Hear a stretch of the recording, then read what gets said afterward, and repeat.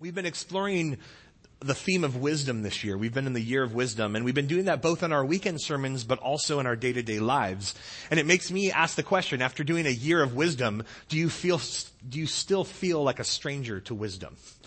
Right? Because we can learn and study and do all this, but what words or sounds would rise up from you if I were to ask you how your wisdom is? Would you groan? Would you sigh? Would you kind of just say, meh? Would you give an exclamation of some sort? Would you do what a lot of people do? And if I asked you a question, you would just look back down at your phone and keep typing? Would you give an aha? Would you give a shout of joy? Because what I think is interesting is that we are surrounded with, and you probably received some at Christmas, so many smart devices galore, but do we feel in any way wiser? You can have smart devices, but not be smart. And so we went into this year of wisdom knowing that we all need wisdom, not just in our major life decisions, but we need it in our day-to-day activity. We need it in our day-to-day relationships and choices. And we learned in this last year that wisdom is defined as the sound handling of God, of life in God's world. Seeing the day-to-day from the perspective of all things subject to and ordered by God's will and corresponding to His values, His principles, His perspectives. And we saw that in the book of Job and the suffering he experienced and how he processed it. We saw it in the book of Micah and the injustices that people can experience in our role as Christians. We saw that in the book of 1 John as we looked at what it meant to believe in Jesus and love one another and allow that to be a practice. And we saw that in the book of Habakkuk. And so as we intentionally approach wisdom as a theme one last time, I have these questions. What will our pattern of choices, actions, and expressions be as we approach 2019? How are you going to live wisdom? Are you going to live wisdom? And those are big questions, but that's the right posture to have with wisdom literature, is to come at it with questions, to come at it with, God, what am I supposed to do with this? And so to finish this year, we're going to dip our toes into the first 7 verses of the book of Proverbs. Proverbs chapter 1, verses 1 to 7. You can turn there right now. And just as you're turning there, I want to give you a little bit of background to wisdom literature in general. We've talked a lot about this, but it's good to review. And the first thing I want to remind you is that wisdom literature originated and was nurtured in family and community. Family was the strongest social domain and was used to shape and reorient life in the way of the community. And because of that, it meant that everyone was intimately bound up with the welfare of the community. So you taught these things in family, parents to children, so that the community would grow and people would serve one another. And it was an accumulation of the insight of all of God's people on how to live in a way that honors God and honors people, which was the core of the covenant. It was the core of what it meant to live out your faith. One proverb that's not in this book of Proverbs, but it's a later Jewish proverb, says it this way: a path can only be formed by the passage of many feet. No lone individual can form a path. Which was a recognition that what you are following in wisdom is a path that your parents and your grandparents and your great-grandparents and our forefathers have walked before under the covenant of God, and walked and then passed it on through imitation. And that we're supposed to live into that. We're supposed to practice that. So wisdom went beyond the perspective of an efficient and successful attainment of my personal goals and my individual goals. It was supposed to be for the beneficial impact of the community, in service to the community. The second things in Proverbs specifically is it was the movement of the young past adolescence into a world outside the profile of family. Because as a child, the only world you lived in was your immediate family and maybe your extended family. But as you grow up, now you're entering into the world, even back then. And so that's why the book of Proverbs would talk about work and kings and queens, the aspects of government, of wives and husbands, of righteous and foolish people, of lazy and active people, of poor and rich people, talking about economy and work ethic, of core things like God, and then of very practical things like dogs. And so Proverbs was for a junior high boy more than it was for adults. So what you're getting for the end of the year is a junior high message, because that's what you deserve. I'm just kidding.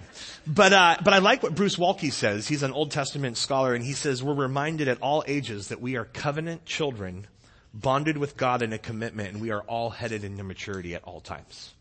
And so because of that, you need a junior high message now as much as you did in junior high. But the third thing about wisdom is it always had to do with everyday living. It was Proverbs, short poetic discourses that were all about everyday life, practical. And we need practical things as we come into another year. And so the wisdom of Proverbs, though, it's practical, but it's not a success manual. It doesn't plug us into a system that guarantees success.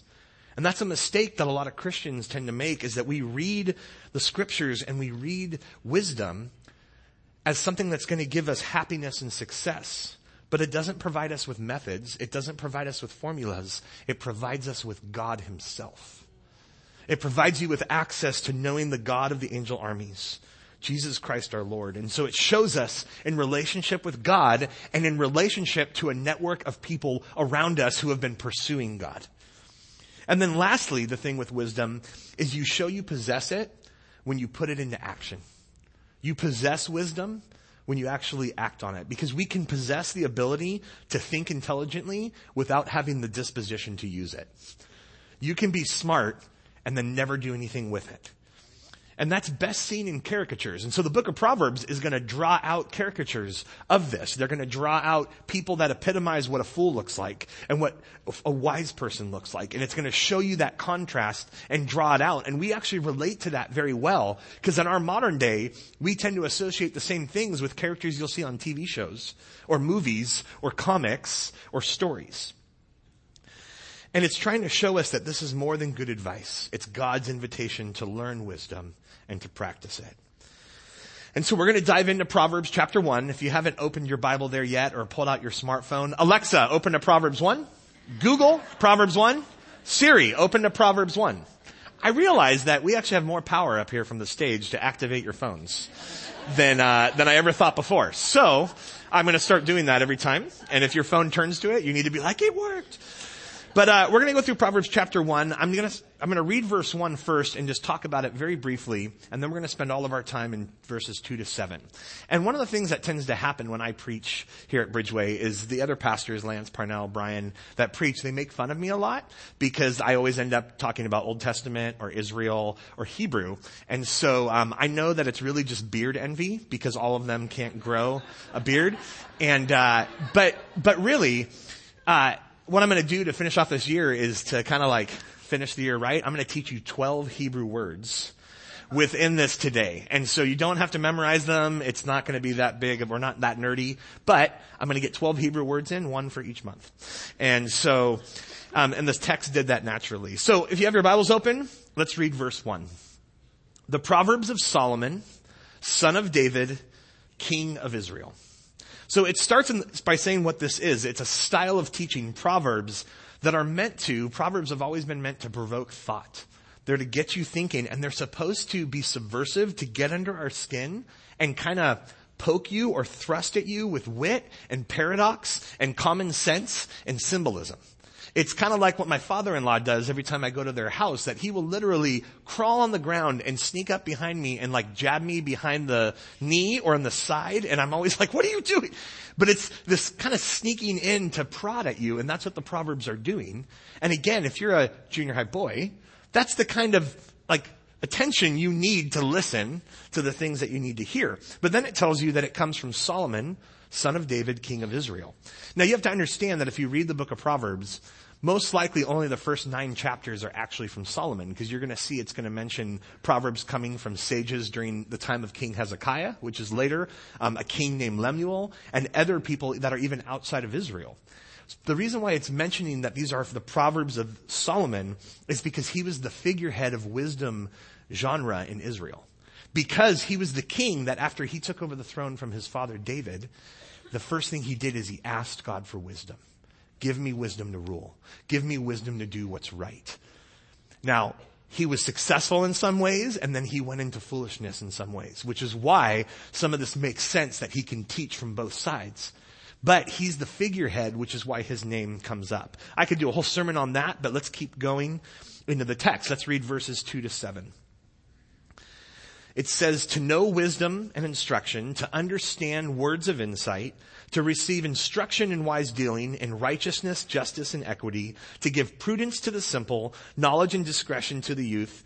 Let the wise hear and increase in learning, and the one who understands obtain guidance. To understand a proverb and a saying, the words of the wise and their riddles, the fear of the Lord is the beginning of knowledge. Fools despise wisdom and instruction. Now, as we dive in, the first thing I want to draw your eyes to is the verbs that are in those 6 verses. Because the verbs are actually telling you so much. Lots of times we don't care about most of English or any other language that we hear. But the verbs matter. And here, the verbs are bursting with action terms.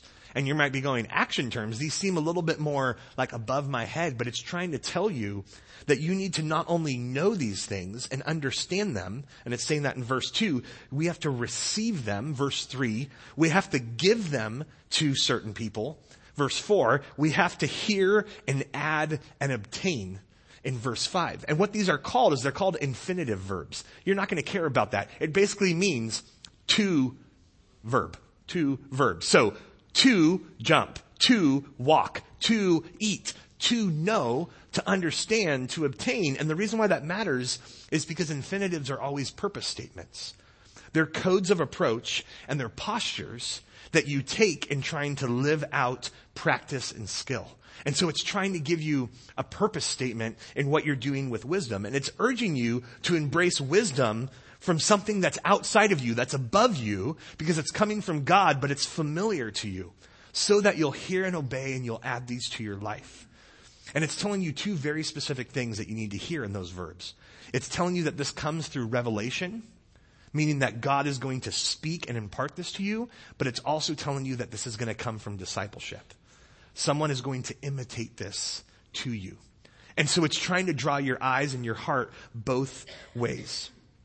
But within it, it's trying to help us understand that this includes an eager search for God himself. Because all these terms are telling you you have to seek the one that is the beginning. If you look in the New Testament in James chapter 1 verse 5, he speaks very much like the book of Proverbs, and he says that this is something you can ask of God. If any of you lacks wisdom, you should ask God, who gives generously to all without finding fault, and it will be given to you. Where it's showing you that we all have access to wisdom to allow it to shape our life as we access it habitually and intentionally. And they confirm to us that we can engage with life this way. So the verbs matter, but now let's dive into what it's telling us that we can know and understand and obtain and hear and add. So the first one is it says to know wisdom in verse 2 and instruction. Now the word wisdom is your first Hebrew word, chokmah. Go ahead and say it. Chokmah. And you got to get some spit on the person in front of you. That's how you know you're saying Hebrew, right? Chokmah. And it's really this idea to have skill in living, to have ability, to have know-how. And it's going off this idea that God used wisdom, skill to create the world like a skilled artisan or a stonemason. Often it was used of the people that did art in the Old Testament. And so it's taking that skill and saying that this is developed through experience and it builds this competence for a purposeful life, giving order and meaning in what you're doing. But that's a little bit too philosophical. Let's take it down a level. It's knowledge that helps one know how to act and how to speak in different situations. It's that ability to avoid problems and that skill to handle them when those problems come. Or if somebody says something to you, it helps you know how to react, when to say something, when not to say something. And if you go through most of Proverbs, they're going to bring up things about what the fool does with his words and what the wise person does, how they speak and how they shouldn't speak. And it will use all sorts of different examples, again, using caricatures. Now, a lot of us, we can put our own self in that chair. And we can go, I can think of a lot of stories when I should have said something or not said something. Or I should have done something or not done something. You can fill in the blank for that story. But I know that one of the best caricatures we see in our modern day, and it's actually a little old, is Lucille Ball. If you remember the TV show I Love Lucy, she was someone that epitomized someone that never said the right thing at the right time and was never doing the right thing. Now, my wife and I love I Love Lucy. Actually, our daughter, we have 2 boys and a girl. Our daughter is named Lucy, and we named her after Lucille Ball. And that's not what we were going to name her, but when my wife was in labor, there was an I Love Lucy marathon on the TV for 8 hours while we were doing it. So we were like, well, it's the Lord, obviously. You know, like, God works in that way, right? And so we named her Lucy, and then we've been watching them again recently because they're on Amazon Prime. And recently we were like, oh, we should let Lucy finally watch these. And then we were like, wait a second, our daughter is already very sassy. And if you watch Lucille Ball, you'll be more sassy. But again, we think of that show, and you think actually of her husband and what he was always saying, because he's like, Lucy, you've got some splaining to do. In his Cuban accent, or he would also say, of all the crazy things you have done, Lucy. And again, it's all these references to someone that's not functioning with this life skill, this ability to know when to do something and then when not to do something. Now, of course, in the show, things always work out, but that's not how it is in life. But where we see wisdom functioning in this skill and ability is in different areas of our life that we go expecting specialized wisdom. So when you go to take your car to a mechanic, you expect them to have the ability and the skill to know when to change your tires and when to take your engine out. Or if you go to the Genius Bar at Apple or AT&T or Verizon to get your device fixed because you're like, I don't understand it. That when you go, you expect them to know how to troubleshoot these things. Or even more importantly, if you go to a dentist or a doctor, you want them to have the ability and the skill and the wisdom to know when to have you do surgery and when not, when to take a medicine and when not, right? You want them to have that ability and that skill. And you're going to see that that's the type of wisdom it's asking us to understand. But the bigger piece you have to know is that wisdom in Scripture is always known as an attribute of God, which means you truly encounter that ability and that skill when you know the one who epitomizes and demonstrates it. And that's God. So again, it's taking you back to knowing God. But let's look at that next word.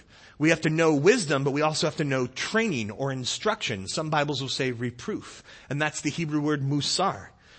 And it means to have, and that training and reproof is featured because, remember, the goal of the book is for middle schoolers who are unsuspecting and they need training on how to be warned of the dangers and susceptibility they're going to have in temptation. And so training and reproof and instruction is assuming that you have an authority above you that's going to direct your life. So as a child, you've always had that as your parents. But as you grow into an adult, you realize, okay, now what's the authority? Is it me? And this is the mistake a lot of us make as we become 18 or 13, is you realize that actually the authority is still God. It always has been. And so that means that we have to move from having just head knowledge about something to allowing it to shape our lives. To not just know it, but to allow it to shape our lives. Now, I know I'm bringing this up too soon after Christmas, but eating and dieting and healthy foods is the area where you see this happen and break down all the time, right? Because so many of us, as kids and adults, we know the things we should eat and not eat. We're very clear on what too much sugar is, right? Except at Christmas. We're very clear on what too much of carbs is or too much fat or saturated fat. And yet, when it comes down to it, we'll eat it. And we'll eat it in abundance. At the 4:00 service, right after I had preached this, me and one of the security guards were talking back in the green room as I went and started having a large piece of apple pie in the back. And he goes, see, you can't even practice it right now. And I'm like, amen. Now let's keep eating, right? But it's that whole thing of, look, we know, but to actually be trained makes a big difference, which is why people go to fitness coaches, which is why Jenny Craig and Weight Watchers and all these things come in, because they bring in a training and an instruction with the knowledge we have, but that we can't put into practice. And so this is telling us that we need formative instruction because discipline needs to shape us because character doesn't come natural. It doesn't come natural to us, and we need to be shaped and corrected and trained. So we're called to know these skills of life and how wisdom can shape us. But now look at the next line. It says that we not only know wisdom and instruction, but we understand words of insight. Imre binah is the Hebrew. Imre binah. Words of insight. And that means to discern between or have a sense of what are good words and what are foolish words. To know the difference between what is good and what is foolish. Now, we do this with a lot of things in our life all the time. Like a lot of us know what coffee is, Starbucks, and then what good coffee is, Peet's. A lot of us, if you're a wine person, you know the difference between what's a good or what's wine, like $2 Chuck at Trader Joe's, or what's good wine out in Napa and Sonoma, or Marlborough, New Zealand. So I like that. Or meat, if you're a meat person. You know what eating meat is like, and then what eating good meat is like, where it just falls off the bone, right? And we do that with so many things in life, and it's telling us we need to do that with words and words of insight. And again, you see this best with caricatures. You'll see it all throughout Proverbs of the foolish person with their words, but we see it in our modern day. In our modern day, a great TV show that epitomizes this is The Office with Michael Scott. He's the manager of a paper company called Dunder Mifflin, and he is somebody that is represented as having no words of insight, constantly speaking nonsense, and rarely bringing anything constructive. Let me share with you a couple things he says that are appropriate for church. He says this one time after talking with the CEO of his company: "Sometimes I will start a sentence and I don't even know where I am going. I just hope I will find it along the way." Or in another time, talking about managing his company, he says, "Would I rather be feared or loved? Easy. Both. I want people to be afraid of how much they love me." And I'm like, you are so stupid. And then in another time when he's on a date with a lady, he says, "I'm kind of an early bird and I'm a night owl. So I'm wise and I have worms." And he'll do that constantly. He'll mix idioms. He'll mix common statements because he's just speaking nonsense. And the scripture is trying to tell us we need to have instruction on how to discern between what are wise words and what are foolish words, to be shaped in how we speak and how we manage life with one another. Oh, I'm out of order in my notes. And so as we discern between words, that becomes incredibly hard in our day and age, because a lot of us, we can have a thought or we can have something we want to say, and then what happens is we go on to this thing called Rabbi Google, and what's scary is not what you find people will say, but how many people will say the same thing as you, even though you're wrong. Because you can go out there and people have opinions that are incorrect, and yet we'll go, "Oh, look, somebody else agrees with me. I found a YouTube video. I found a post. I found a blog." And that's what's scary, because you can't Google wisdom anymore, which is why you need the wisdom from above to discern between words of insight. But let's keep going. Verse 3 tells us that we also need to receive instruction in wise dealings. And that's this word called haskel, wise dealings. And that's wise dealings that do suggest a prosperity, and it's a skill that brings about success, but it has more to do with your reputation and your good sense and how you use it. So it's action-based, it's outcome-centered. It's trying to show you how to be down to earth with what you know and how to use it, but not just to use it for yourself. So what you'll see happen is in the next line, it's going to tell you what to have wise dealings with.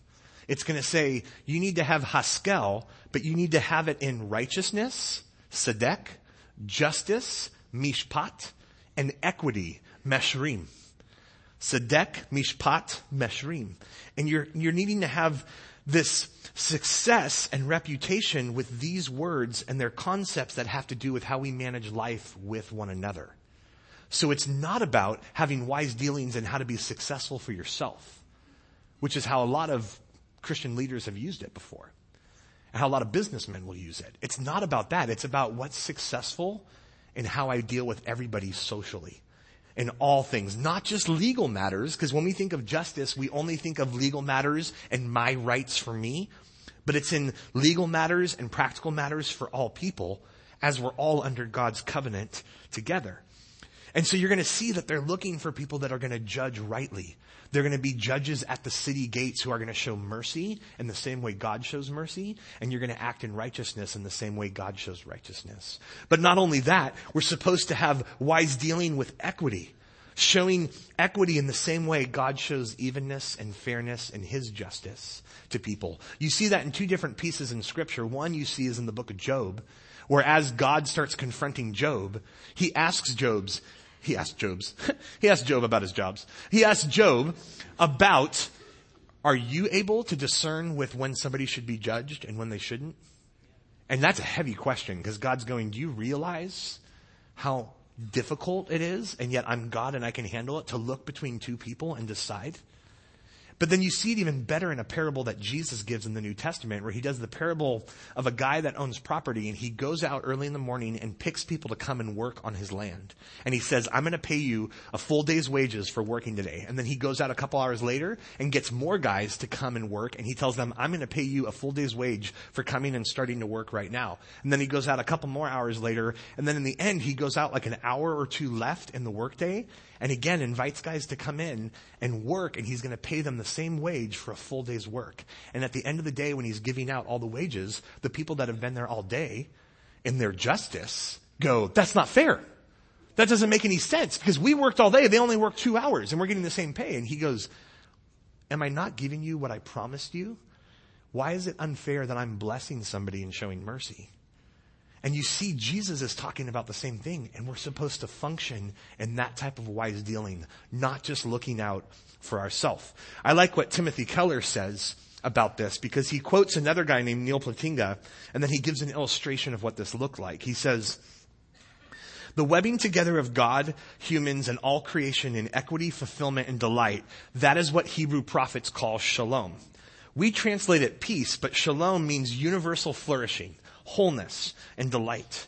It describes a rich state of affairs in which natural needs are satisfied and natural gifts are faithfully and fruitfully employed, all under the arc of God's love. And then Keller says this. He says, let me illustrate it. If I threw 1,000 threads onto the table, they wouldn't be a fabric. They would just be threads laying on top of each other. Threads become a fabric when each one has been woven over, under, and around, and through every other one. The more interdependent they are, the more beautiful they are. The more interwoven they are, the stronger and warmer they are. God made the world with billions of people, but he didn't make them all to be an aggregation, working by themselves.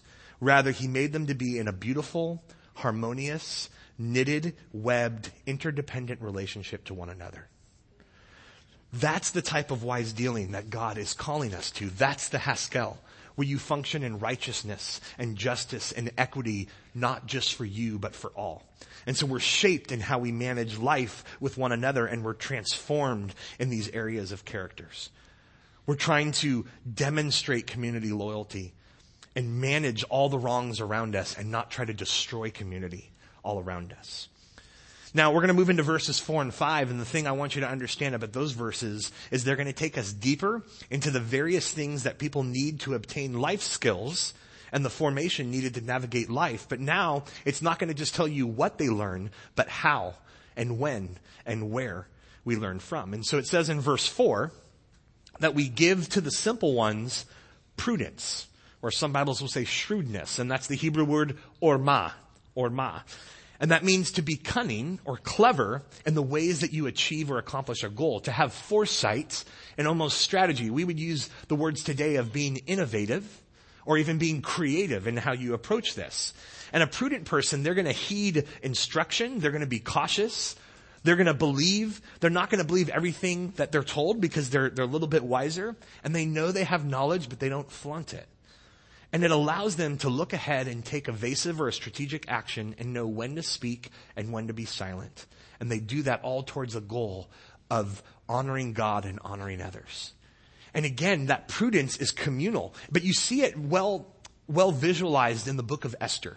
So if you don't know the book of Esther, it's a story during the exile when Esther is a Jewish woman that becomes queen to the Persian king. And she's Jewish. Her uncle, a guy named Mordecai, is also Jewish. And there's a bad guy named Haman in the book that's a kind of right-hand man of the king. And he doesn't like Mordecai because he won't bow down to him. And so he gets an edict to be signed by the king, because the king's a buffoon, to wipe out all the Jewish people. And of course, Mordecai responds in agony, and he puts on mourning clothes and lamenting, and he's crying out at the gates. And he ends up having this dialogue via servants with Esther, where he tells her, God has put you in your role for a time such as this. And if you don't do it, God will find another way. And she shows this prudence as you come in, because first she has the humility to let her uncle speak to the queen that way. She's teachable, and that she's willing to go forward even though she's afraid. And she even has the prudence to go, please pray for me, fast. Me and my servants are going to pray and fast. And we're going to figure this out. And then you see that foresight and that prudence as she goes to the king, and she sets up these multiple meals so that she can kind of get the king kind of prepped for what she wants to bring up. And even within those, she keeps flattering the king, talking about his wisdom and his discretion and his oversight of the kingdom, and all that's garbage. But she's using it to then speak to him about what's going to happen. But what's interesting in the book of Esther is that Haman had done the same thing chapters before. He had used prudence to then get the king to sign the edict in the first place. So you end up seeing that prudence and cunning can be both a virtue or a vice. It matters on how you use it. But it has to do with self-control, and it has to do with the experience. And again, it has to do with, do you know prudence from the Lord, or do you know prudence from the cunning that you use to try to control your lives? Because the term shrewd and the term cunning is also used of the serpent. And so again, you have to be cautious with that one, and yet simple ones need prudence. They need to be given prudence. But look at the second part of verse 4. It says, you want to give to the youth knowledge, da'at, and mizma, discretion. So knowledge, da'at, discretion, mizma. And you want to learn knowledge, and knowledge is really easy to explain because it's the mere observation we use to understand things. So if I put a beaker of something in front of you and I go, tell me what it is, you're going to look at it, you're going to smell it, maybe you'll taste it. If you're a junior high boy, you will. You'll touch it, right? And you'll see if it makes any sounds you're using your senses. And that's where knowledge starts from, is to use your observational senses. But it's supposed to be paired with discretion. And discretion always tended to mean good sense or resourcefulness. But I want you to understand something. Knowledge is a means to finding out and maintaining character and wisdom. But it's a means. It's not the end. And what happens in our world, and it happens among Christians, is we spend more time on the means than the end. We spend so much time gaining more knowledge and then doing nothing with it. You read more books, you listen to more podcasts, you go to more services, and then no transformation happens. Because you're focusing on just learning more and having more data, but you're not allowing it to go into action, which is where wisdom lies. We're supposed to live out what we learn. We're supposed to live out in wisdom. Sometimes knowledge causes too much indecision, and that's part of the problem. But together, these things have to do with knowing your way about, planning your course, and being able to read between the lines. And this is where we're supposed to take knowledge and discretion and do something with it. You're supposed to teach and train. If you learn something, if you gain something in knowledge, the best way to start using it is to teach it to someone else. If you know something about someone and God has put it on you to pray for that person, you need to pray for that person. If you know something you can share or report in order to help something out, we're supposed to do stuff with the knowledge we have. It's not supposed to just sit within us. But discretion is that ability to choose between what is good and what is not. What is helpful. And I think the one way we tend to remember the word discretion is every time a movie comes up and it shows you the rating and it says, viewer discretion is advised. And it says it in that voice. It never says, viewer discretion is advised. Right? And what it's trying to tell you is, here's the rating, here's what's in this, and you have to know enough about yourself and enough about what these things are to know whether or not you can handle this. And that is prompting you before you go into the show. Now, I had one of those proud / horrible parenting moments where my son was around 7 years old. His name is George.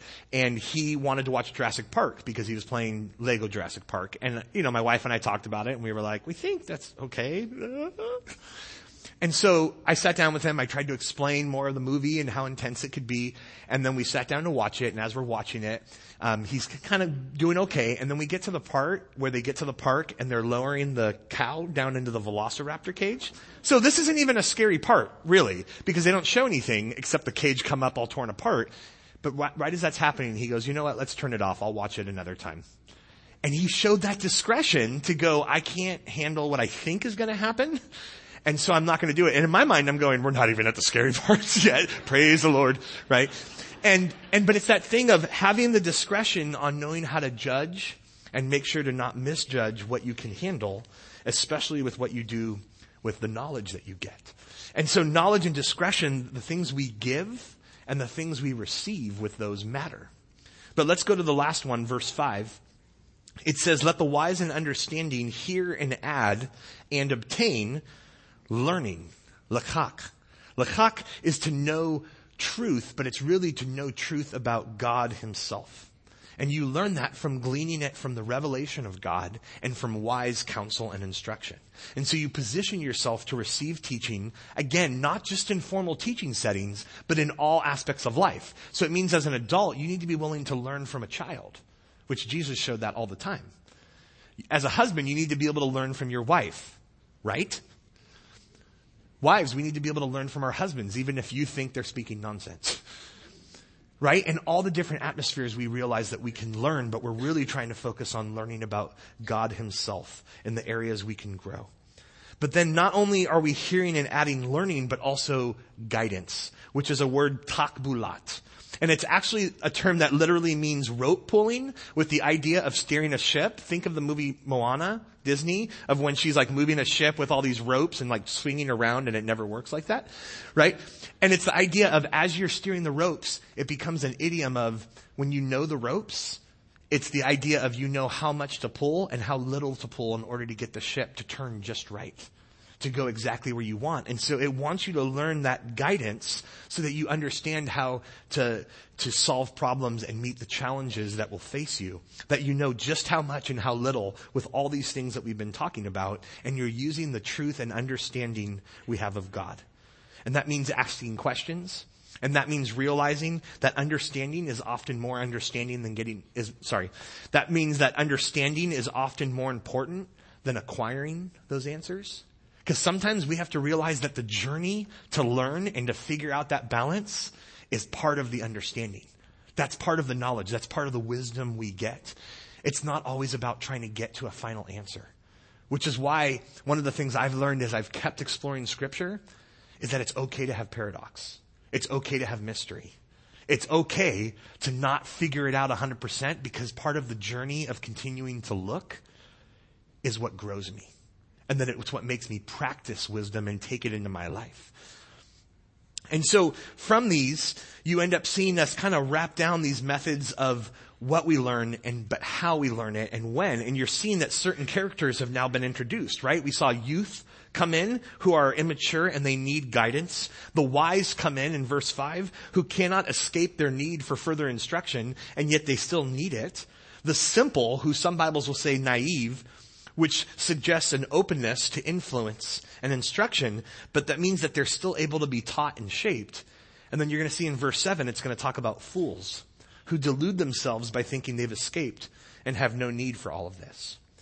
Now, one other piece that I'll just pass by quickly is verse 6 will tell you that you want to understand proverbs and sayings and words of wise ones and riddles. And that's giving you a mere breakdown of the book and telling you there are so many different literary types that instruct us in this. And you're going to encounter them in Proverbs and in wisdom. But I want you to see verse 7 more than anything else. Because where do we find this multifaceted, multi-layered wisdom? Where do we begin? It says the fear of the Lord is the beginning of knowledge. And I want you to know that in the ancient Near East, there's a lot of wisdom literature. And the Bible is distinctive in being the only one that says the fear of the Lord is the beginning. It stands apart.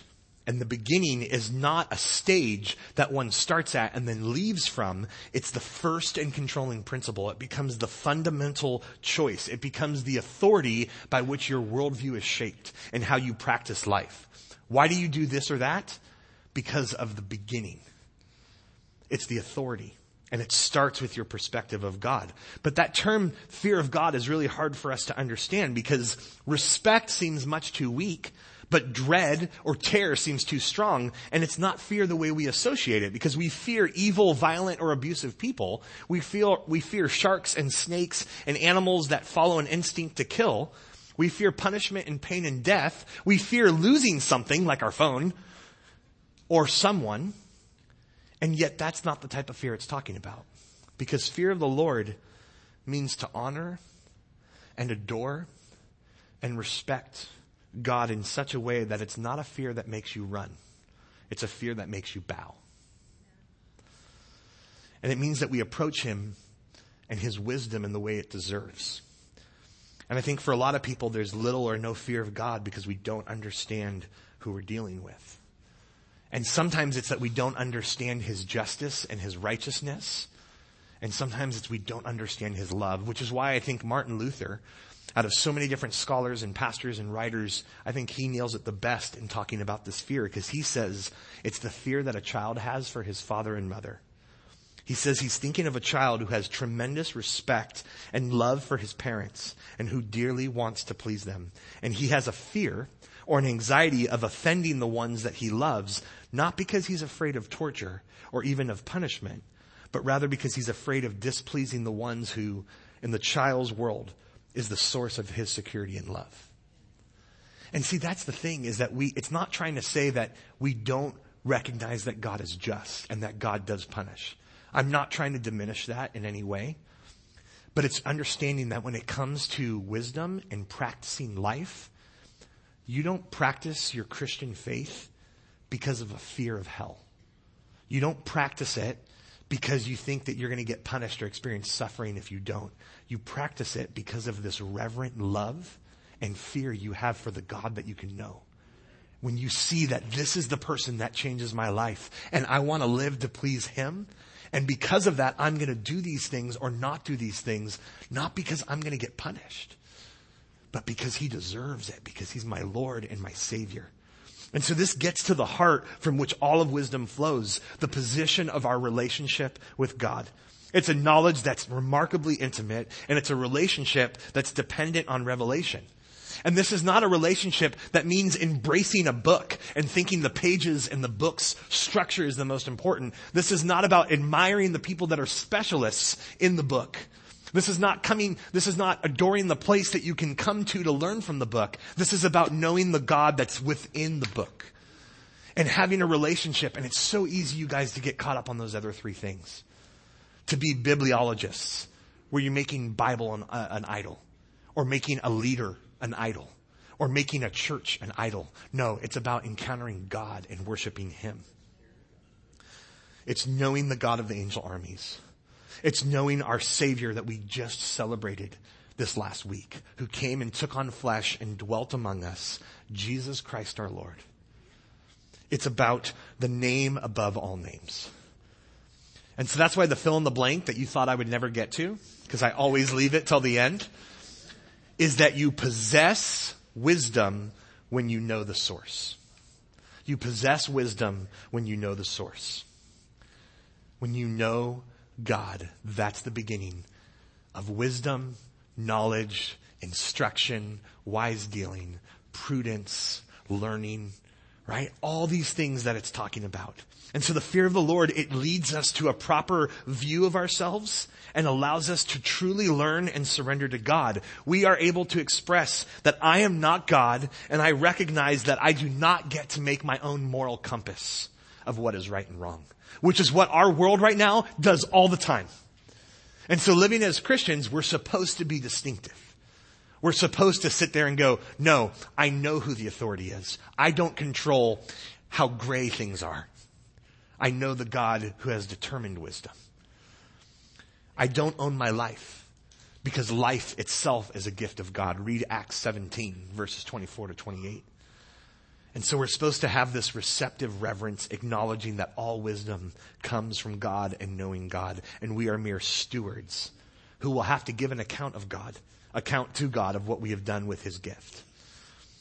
But look at what verse 7 says, because it's given us all this constructive, telling us how we can live in wisdom and know God with the fear of the Lord. And then verse 7 says, but wisdom and instruction fools despise. Which means that there is another path. It's dumb. One of the titles I was going to use for this message is, No Fool for You, Come Back 1 year. Seinfeld reference. And but this term despise that fools do, it's a powerfully packed word, because it means to not only hold us insignificant, but to trample with the feet, to reject and ignore and belittle and say, none of this has value. So to take everything we're talking about and go, none of this has value, none of this matters, that's just foolish. And that is an option that people take all the time. But we don't want to do that, because we want it to be different in our lives. Amen? And we want 2019 to be different.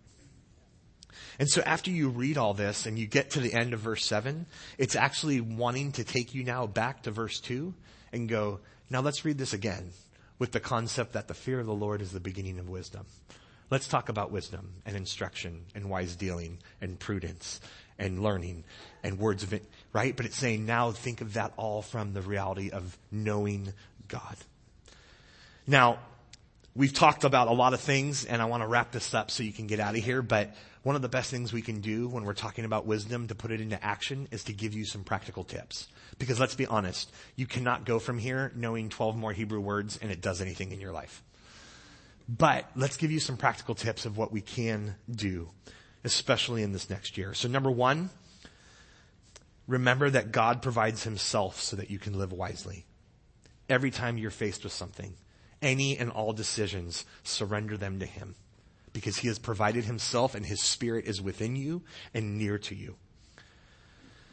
Number two, take what you learn and know and understand and be active with it. Practice wisdom in everyday life. That means learn when to speak and when not to speak. That means learn how to do that with your spouse. Learn how to do that with your kids. Learn how to do that with your coworkers. A lot of you are going to go back to work this week, if you haven't already. And you're going to go back to work, and now you're going to have to relearn all of this again. And you're going to go, what does that look like? And I have to keep saying, how do I take what I know and practice it? And again, we have to be reminded that wisdom that is not practiced, that doesn't have an outward manifestation, is arguably no wisdom at all. Number three, live a life that's ready for inspection. And what I mean by that is take it another step forward and ask yourself, and I encourage you to ask two people that know you very well. And some of you are going, I'm not asking my spouse. But to ask them, do you think I'm living wisely? And I want you to be very clear when you say that to someone else. Make it clear. I'm not saying, am I living successfully? Am I living wisely? Am I living wisely with my kids, with my spouse, with my extended family? Am I doing that with my coworkers in my social interactions? Am I practicing wisdom as I scroll and as I share and as I post and as I click and as I tweet? This goes into every corner. Number four, and this one seems so obvious, but think things through to their logical conclusions. Just use your brain. Carefully consider the decisions and the actions you make, but what you've seen as we've gone through this is consider them not just for yourself. How is it going to affect everyone around you? Parents, the decisions you're making, how are they going to affect your kids? Husbands and wives, how's it going to affect your spouse? At your job, are you making decisions that you know are good for you, but it's going to destroy 7 other people?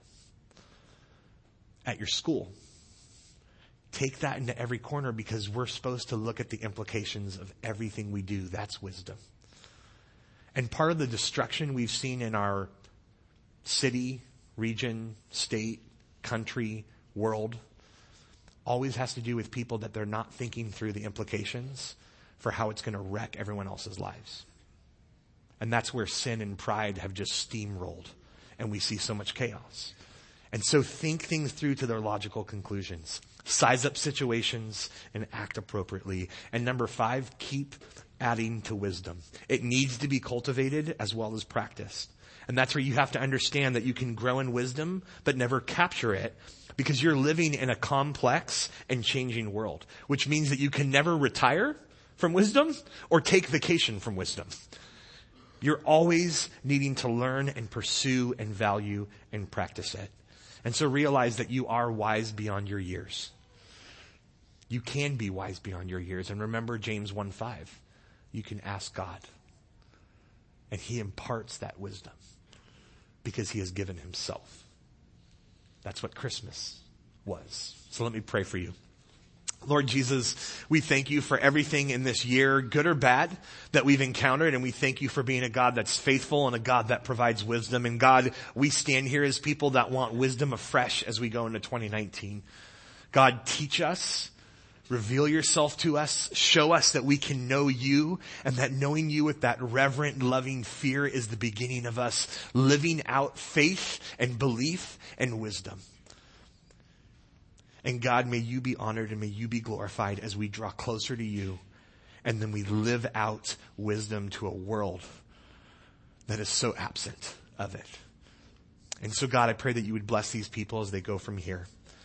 Give them an amazing last 24 hours plus of this year, and may 2019 be different for everyone. And we ask this in the name of your Son, Jesus Christ. Amen.